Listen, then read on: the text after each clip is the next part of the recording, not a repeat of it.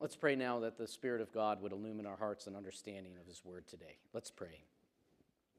Our gracious God, we come before you mindful, knowing that apart from your grace and your goodness in Jesus Christ and by the power of your Spirit, we would not understand the things of your Word.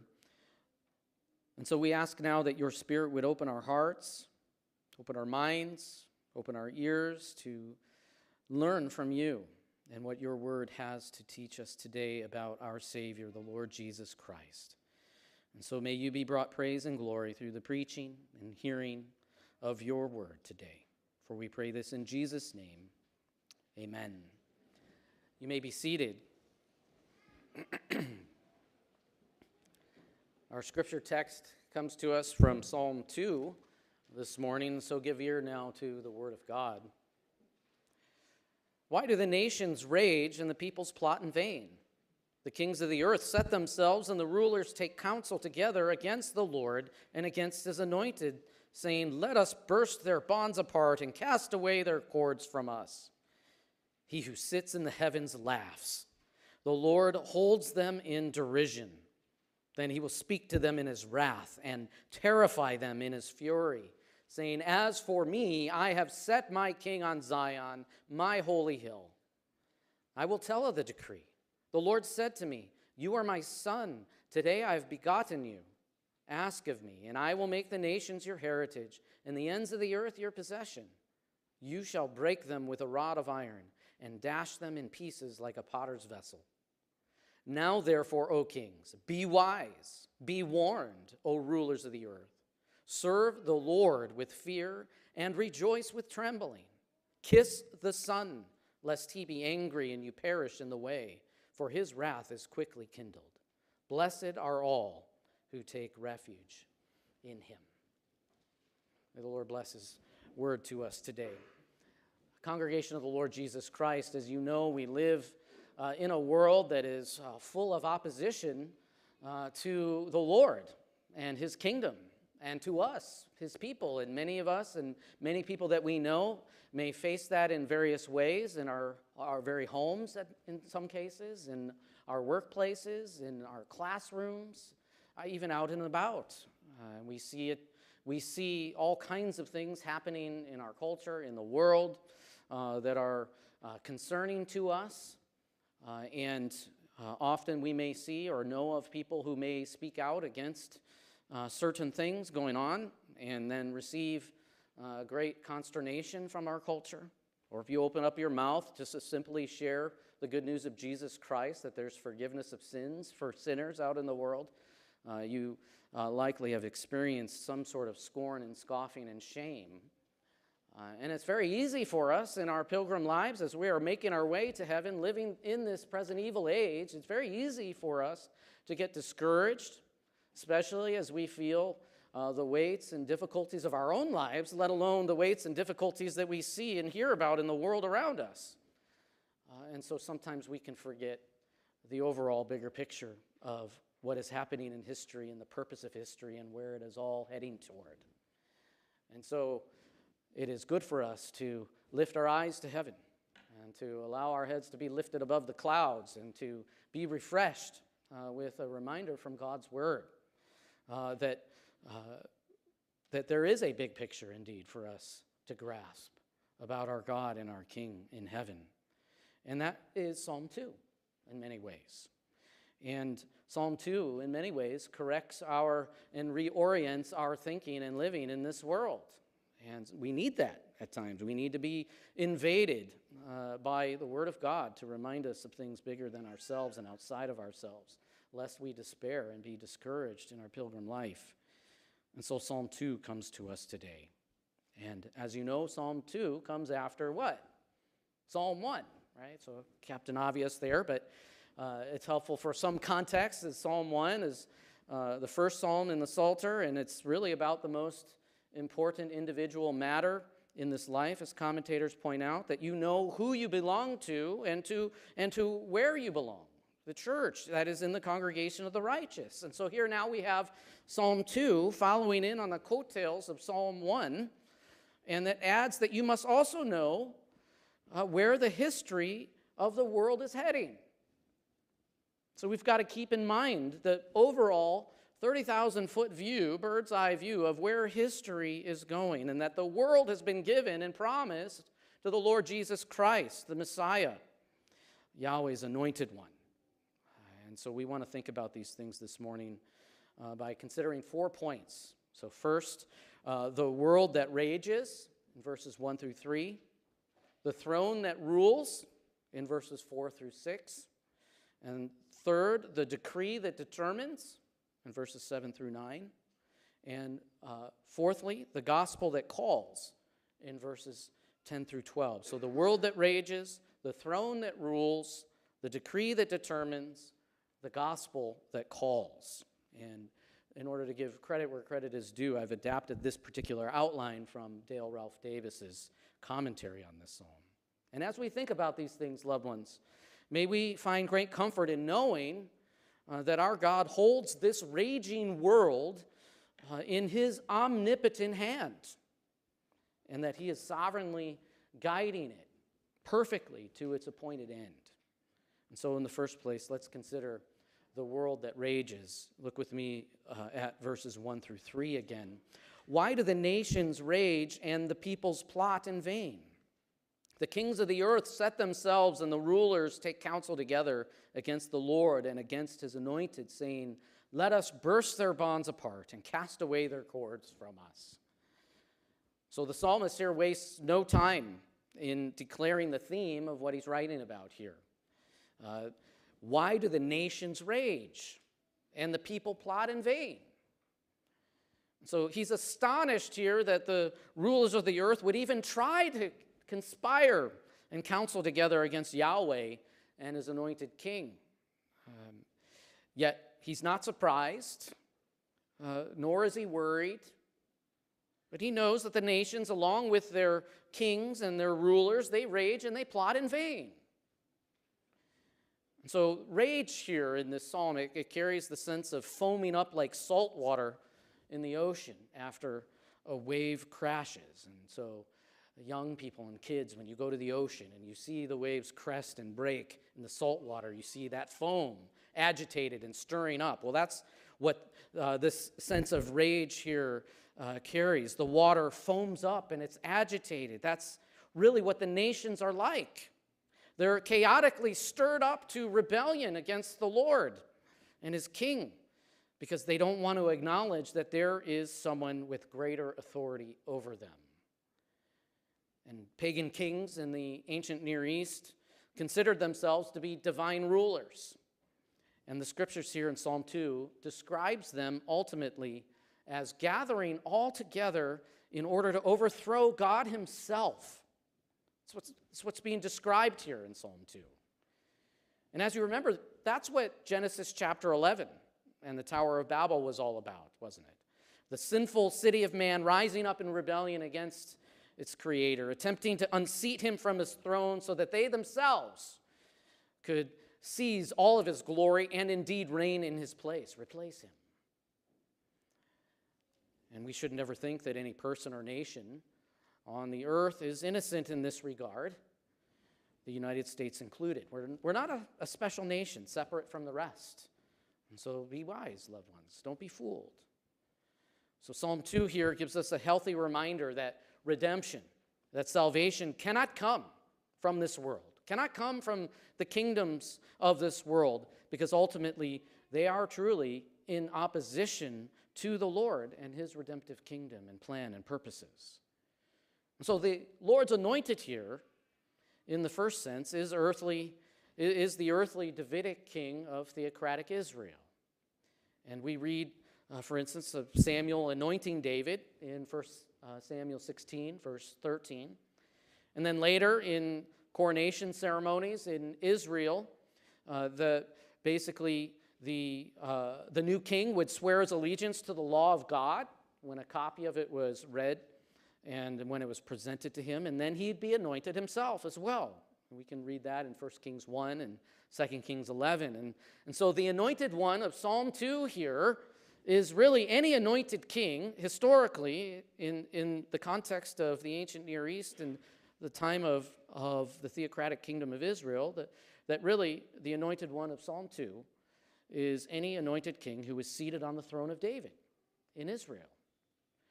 And when the pagan kings and nations gathered against Israel and her anointed king, they were ultimately counseling and conspiring together against Yahweh himself, because the king of Israel was Yahweh's anointed one, his earthly representative. But the Lord's anointed, there in verse 2 of Psalm 2, it has a prophetic messianic dimension as well. And the New Testament leaves us with no doubt about that whatsoever. And in fact, this psalm is one of the most quoted parts of the Bible in the New Testament in relation to Messiah, Jesus Christ. And listen to how the early church viewed this verse in Psalm 2 in Acts chapter 4, verses 24 through 29. And we get a little bit of divine commentary from the Word of God on Psalm 2. It says there in Acts 4 that after the Jewish leaders, they arrested and warned the apostles not to preach Christ. They had healed a man and preached Christ, and then they told them not to preach Christ anymore. And when they had heard it, the Word of God says, they lifted up their voices together to God and said, "Sovereign Lord, who made the heaven and the earth and the sea and everything in them, who through the mouth of our father David, your servant, said by the Holy Spirit, why did the Gentiles rage and the peoples plot in vain? The kings of the earth set themselves, and the rulers were gathered together against the Lord and against his anointed. For truly in this city there were gathered together against your holy servant Jesus, whom you anointed, both Herod and Pontius Pilate, along with the Gentiles and the peoples of Israel, to do whatever your hand and your plan had predestined to take place. And now, Lord, look upon their threats and grant to your servants to continue to speak your word with all boldness." So you see there, even in this prayer, in the book of Acts by the early church, they recognize that Herod, Pilate, the Gentiles, and Israel itself gathered together against the Lord's anointed, God's holy servant, Jesus, and they crucified him. And so they saw in Psalm 2 here a foretelling of the rage of the world against Jesus Christ, the anointed one. And so Psalm 2 really became an encouragement to the people of God because it provided them with a big picture. Provided them with a big picture that their persecution from the world was part and parcel of the nations raging against Christ himself. And they found comfort. They found comfort in the knowledge that the world's effort to snuff out the gospel message was in vain because they believed the word of God there. And so the big picture for us today is the same, loved ones. We must understand that the world is in opposition to God. They hate him and his Messiah and Messiah's people. In fact, this is what Jesus taught us as well in John 15. Verse 18 and 19, "If the world hates you, know that it hated me before it hated you. If you were of the world would love you as its own, but you are not of the world. But I chose you out of the world. Therefore, the world hates you." So we can take heart knowing that when we suffer for Christ's name, we're sharing in the sufferings of our Lord who has gone before us. And like the apostles in the book of Acts, rejoice even to know that we are partaking in the sufferings of Jesus and that there is a royal dignity in the association of being persecuted for the name of Jesus and hated for his sake, knowing that he was hated first. And that nothing, though the world vents its rage against us, nothing can take away the rule and reign of Jesus Christ and our salvation and the forgiveness of our sins and the resurrection found only in him. And so we can take courage and take heart knowing that when we suffer for Christ's name, we're sharing in the suffering of our Lord who has gone before us. And so when your family smirks at you for not attending their birthday party on the Lord's Day because it conflicts with the worship times of the worship services, or when you tell a friend or a coworker or a classmate that they need their sins forgiven and to trust in the Lord Jesus Christ to receive the forgiveness of their sins. And you may experience that they despise you for it. And it may even ruin your relationship with them. But don't be surprised. Don't be surprised, loved ones. Expect it. The world hates you because it hates God and hates his anointed one. And if one day we find ourselves threatened with imprisonment by the authorities in this common kingdom for sharing the gospel, we should not be surprised. And it can happen here, loved ones. It can happen here even in the United States. And so we should be wise. So when we're threatened with imprisonment, we shouldn't be surprised. So the world opposes Christ. Therefore, it will oppose us too. That's part of the big picture that we're to get from Psalm 2. And we're fortified in the midst of this persecuting evil age by the knowledge that though the world may vent its worst against Christ and against his church, its efforts are vain and in vain because the one we serve, loved ones, cannot be overthrown. And that brings us to our second point this morning, the throne that rules. Look with me at verses 4 through 6. He who sits in the heavens laughs. The Lord holds them in derision. Then he will speak to them in his wrath and terrify them in his fury, saying, "As for me, I have set my king on Zion, my holy hill." And so in verse 3, we heard the vain threats of the raging world against God. And here in verse 4, we hear his response. The one sitting on the throne in heaven, Adonai, the ruler of all, mocks and laughs at them. God is unimpressed by the foaming nations. Their threats, their rulers, their armies, their nuclear bombs, their United Nations, all of it and their rebellion are cause for the Almighty's laughter. They are nothing before him. Nothing.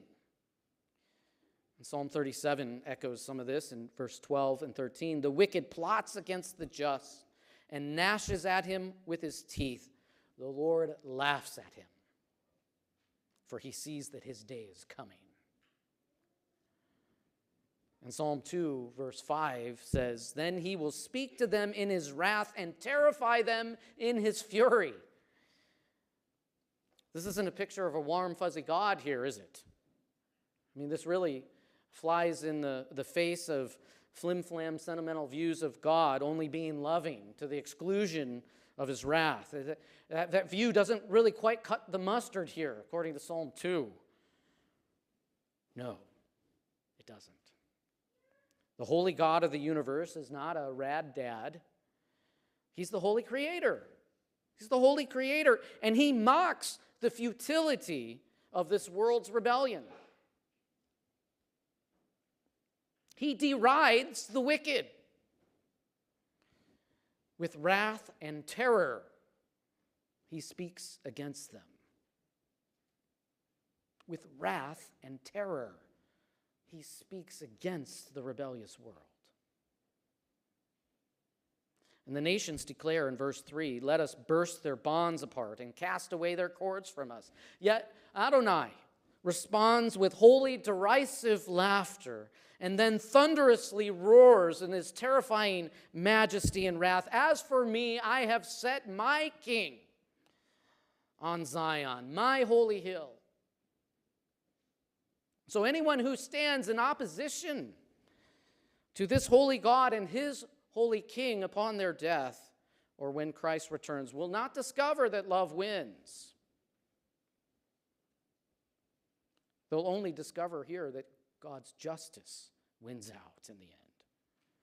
And they will shrink in terror before him as they receive the earned wages for their sins.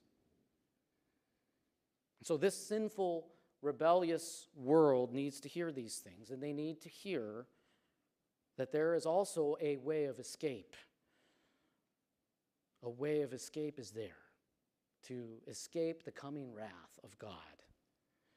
They desperately need to hear that God himself has provided King Jesus on his holy hill, and that it's only through this King Jesus, only through him, trusting in him and his shed blood, and trusting in his righteous life and his death and his resurrection, it's only through faith in him that sinners will receive mercy and love from God instead of justice and wrath. This is the gospel that the world desperately needs to hear. But there's a bit of a kicker here in verse 6, as one commentator points out here. There's a kind of weakness revealed in the face of this united human front against the Lord and his anointed king. Yahweh has installed his king on the holy hill of Zion. I want to focus on Zion for a moment here. Ultimately, he's speaking in its context here of his covenantal kings in Israel, David and his line of kings that eventually, though, culminate in Christ himself. But let's think a moment here where Yahweh begins. The first mention of Zion is in Scripture is in 2 Samuel chapter 5, verse 6 through 10. I won't read it now, but according to one commentator, this Zion was a puny 11 acres of real estate on the southeastern ridge of Jerusalem. This is where God set his holy king, on Zion. This little puny hill, just a few acres compared to the whole world that rages against him. God plants his kingdom there. Let that sink in for a moment, where the Lord begins. Yahweh begins his visible kingship and kingdom there on a tiny hill in Jerusalem, but it will eventually become a great mountain that shall fill the whole earth indeed, as Daniel 2:35 proclaims to us. God plants his kingdom in apparent weakness on a little weak hill in Zion, but because God is the one who plants it, it will prove undefeatable. It shall never be destroyed, and it shall consume all these raging kingdoms at the last day, and it shall stand forever. This is the Lord's kingdom. It shall stand forever, as Daniel 2 says. Even God's so-called weakness is stronger than man. God's visible kingdom, his church, loved ones. It may look weak. It may look flimsy. You may feel weak as a church. You may feel flimsy and like it's a house of cards, it seems, that it can come down at any moment. Sometimes life in the church feels that way. Sometimes the leaders of the church feel that way. We may feel that way, that it's weak and flimsy. But God himself has planted it. God himself has planted it. And the nations, the raging nations, cannot extinguish it. Not even the gates of hell will prevail against it. So our Lord and our King, Jesus Christ, in his first coming, he came in apparent weakness as a man, didn't he? In our frail flesh. And he inaugurated the coming of his kingdom through suffering and weakness and through persecution of this world that culminated in his bloody crucifixion on the cross for our sins. And then he died. Yet it was through this weakness, that God chose to overcome the world, the flesh, and the devil, and even death itself. It was through this weakness that the gates of the kingdom of God have been flung open to sinners. Sinners who repent and trust in the King that he has set on his holy hill, Zion. And so what a fascinating combination here, weakness and invincibility. 2 Corinthians 13:4 says, "For Christ was crucified in weakness, but lives by the power of God. And so does his kingdom. And so do we in him, loved ones, no matter what we face in this world."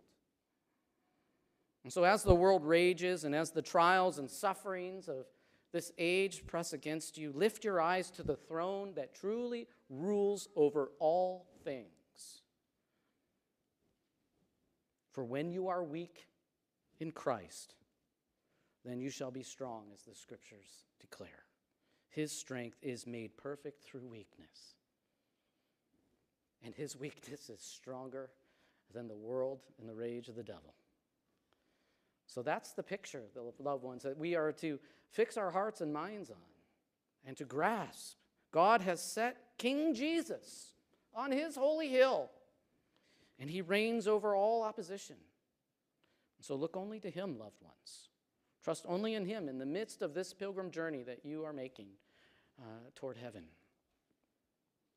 Well, the third thing that we want to grasp from Psalm 2 is the decree that determines in verses 7 through 9. Look with me there. I will tell of the decree. The Lord said to me, you are my son. Today I have begotten you. Ask of me, and I will make the nations your heritage, and the ends of the earth your possession. You shall break them with a rod of iron and dash them in pieces like a potter's vessel. And so, interestingly, here a different person speaks. The anointed king now actually tells what Yahweh declared and decreed. As one commentator points out, we see that there are really three highlights in this decree about Messiah's reign. First is that his reign is legit. It's legitimate. You are my son. Today I have begotten you. So the Lord, upon installing his anointed king, calls him his son. So the king's rule is rightful. The king's rule is legitimate. And in the New Testament, this verse is quoted by the apostles in relation to Christ's resurrection. Listen to Acts chapter 13, verse 30 through 39. But God raised him, Jesus Christ, from the dead. He was seen for many days by those who came up with him from Galilee to Jerusalem, who are his witnesses to the people. And we declare to you glad tidings, that promise which was made to the fathers. God has fulfilled this for us, their children, in that he raised up Jesus. As it is also written in the second psalm, you are my son, today I have begotten you. And that he raised him from the dead, no more to return to corruption. So the resurrection of Christ was the clearest proof that Christ is indeed God's son, the legitimate king with a legitimate rule and reign. And we also see the scope, secondly, of Messiah's rule, the breadth and width of his rule. In verse 8, the nations and the ends of the earth are his to possess. They belong to him. Ask of me, and I will make the nations your heritage and the ends of the earth your possession. So the anointed king here shares, this is what Yahweh has said to me as his king. The nations are mine to possess. So the king's rule will be international. A worldwide kingdom it will be at the last day. And then thirdly, we also see the force of Messiah's rule, the strength of Messiah's rule. In verse 9, you shall break them with a rod of iron and dash them in pieces like a potter's vessel. Well, in the ancient Near East, it was common for kings to inscribe their names on pottery along with curses against their enemies and then smash the jars to pieces with their feet. And so it was really a declarative symbol of their inevitable rule over foreign lands. And so this wasn't a practice that was practiced in the land of Israel, but anyone who read this verse, especially the surrounding kings in opposition to Israel at the time, would understand what this meant. And so in Revelation 12 and Revelation 19, we read of Christ being declared the one who will rule all the nations of the world with his rod of iron. And at the last day he will return and he will impose his rule by force. Now is the time that his kingdom has begun to be manifested through the apparent weakness of the preached gospel and administrated sacraments in his visible church, which appears foolish in the eyes of the world. But on the last day, he will fully manifest his kingdom by force. Now is the day of salvation. Now is the day of mercy. But on the last day, this is the day of force and rule and reign, imposition.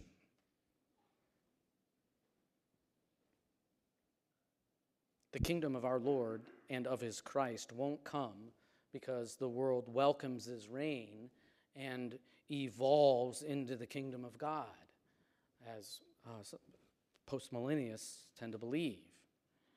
No, it is going to fully come on the last day when Christ imposes his reign by force on a rebellious world in opposition to him. And so here's the picture that this decree gives us. The appointed king in verse 7 and his worldwide reign in verse 8 will be established in overwhelming force, verse 9, on the last day. That's the decree that is controlling all of history. That's what everything is heading toward, loved ones. So these verses are God's will for King Jesus. This is the decree of God that has determined what will take place, and it will prevail. This is what the history of the world is all about. And so, loved ones, may the certainty of this decree shake up your view of the world. May it shake up your view of life in this world. May it influence the way you view politics. May it influence the way you view government. May it influence the way you view the conditions of this world and your place in the world. We may not know what to make of the chaos of the world at times. Everything that goes on in our country and neighboring countries and around the world, it seems so confusing and so crazy at times even to us. We may not understand it at times. But one thing that we know is absolutely certain, overall, that history is headed to its appointed end, no matter what.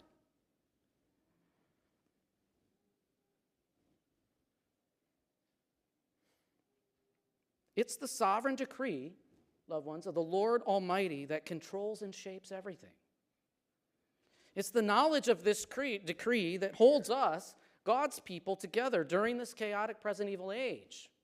And it's especially the knowledge of knowing that this God who has decreed this is for us and not against us for the sake of Christ.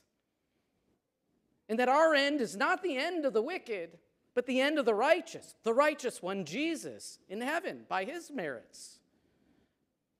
And everything else that's happening in this world is being brought to its appointed end by the sovereign of all. And we're in him, safe. And so it's in the knowledge of this decree that God holds us, God's people, together during this present evil age that gives us strength and fortifies us to persevere. And so though this world may rage against our Lord and his Christ and even against us, we can take comfort not only in the knowledge of God's decree that Christ shall reign as King of Kings on the last day, but we can also take comfort knowing that we will one day reign with him. We will reign with him in glory, as Revelation 2:25 and 27 declares. So the decree of Psalm 2 is breathtaking. It is breathtaking. No matter what in the end, Christ wins. We don't know how it's all going to happen. And we may not understand it along the way, but in the end, Christ wins. He will come and raise the dead, and us as well. And we will be raised to new life, and we will rule and reign with the King of Kings and Lord of Lords in glory. So let the world vent its worst against us and his church and against Christ. And so though we're despised now, though we may suffer now, there's great glory that is coming later, right? So that's part of the overall picture that we're to grab and understand from Psalm 2. And so may knowing the decree that has determined the end of all things strengthen us, loved ones, to faithfully persevere through anything and everything that the world throws at us. So we have a glorious, guaranteed inheritance and a gracious reward awaiting us. So don't turn back, loved ones. Keep going. Keep going. Looking to Jesus. And finally, the last thing for us to grab with the overall big picture in Psalm 2 is the gospel that calls in verses 10 through 12. Now therefore, O kings, be wise. Be warned, O rulers of the earth. Serve the Lord with fear and rejoice with trembling. Kiss the Son, lest he be angry and you perish in the way, for his wrath is quickly kindled. Blessed are all who take refuge in him. So now the psalmist speaks himself on behalf of the Lord. And we see in these words the patience and benevolence of God toward a rebellious world. Yes, he is opposed to the world, has wrath against this mutinous rebellion that has been taking place, but yet here there is also patience and benevolence of God. The Lord gives the very same nations, kings, and rulers who rage against him the opportunity for mercy. They don't deserve it, but he provides it nonetheless in his mercy. Now, that's not a day coming after the return of Christ. That day of mercy is now, as I said earlier. But the rebels here are called to make really the only reasonable choice, right? Bend the knee or perish. God calls the world here, all the nations, Gentiles, Jews, everybody, to serve him, to worship him. And so the world is summoned to renounce themselves and trust in the Lord and his King, Jesus Christ. This is what calls out to the world. They are to kiss the Son. In other words, they're to pay homage to him. They're to bend the knee and kiss his scepter. That's the imagery that's going on. A king would have his scepter, and those in his presence, he would extend the scepter, and if you kiss it, he will receive that homage, and he will have mercy. But if you do not, that scepter comes back, and the world and those in rebellion against him are judged in terrifying wrath, receiving the wages of their sins that they have earned.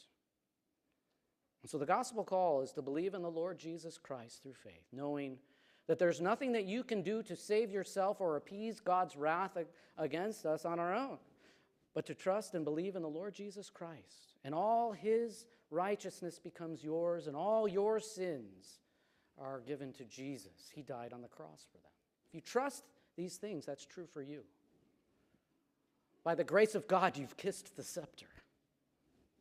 You've kissed the Son. You're spared from wrath.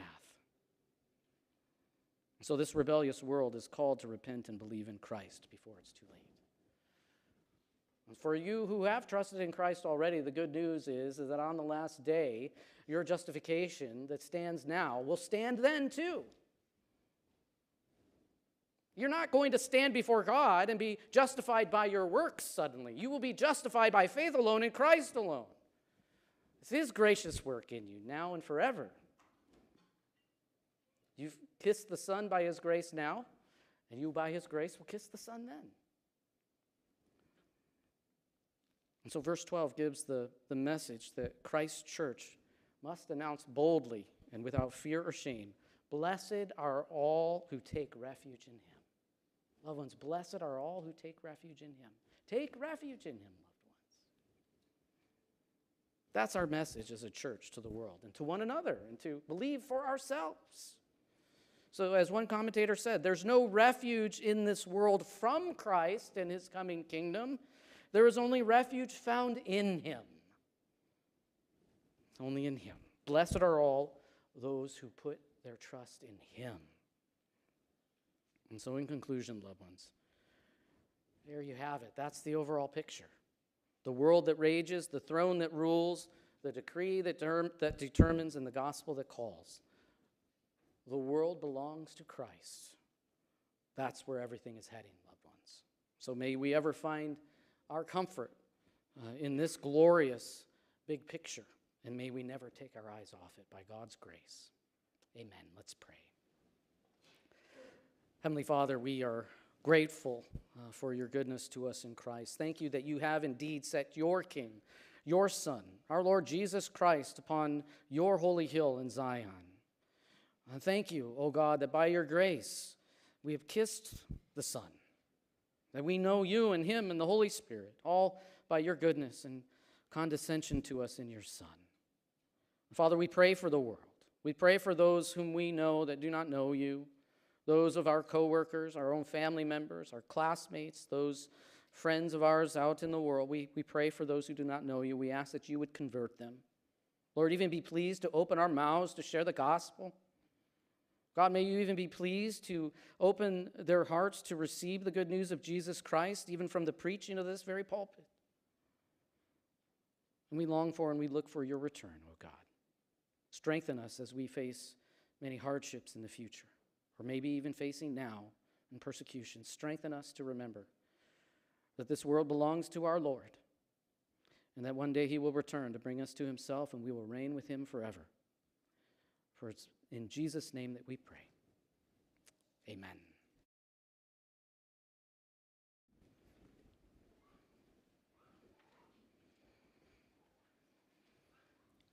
And let's stand and sing God's word back to him, and we'll sing a setting of Psalm 2, Why do Heathen Nations Rage, number 2a.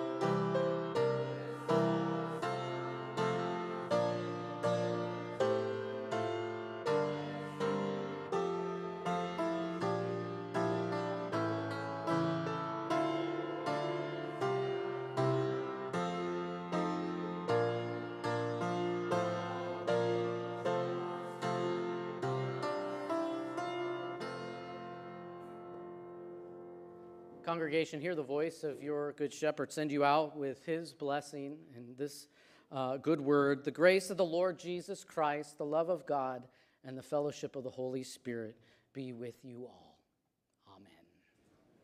Amen.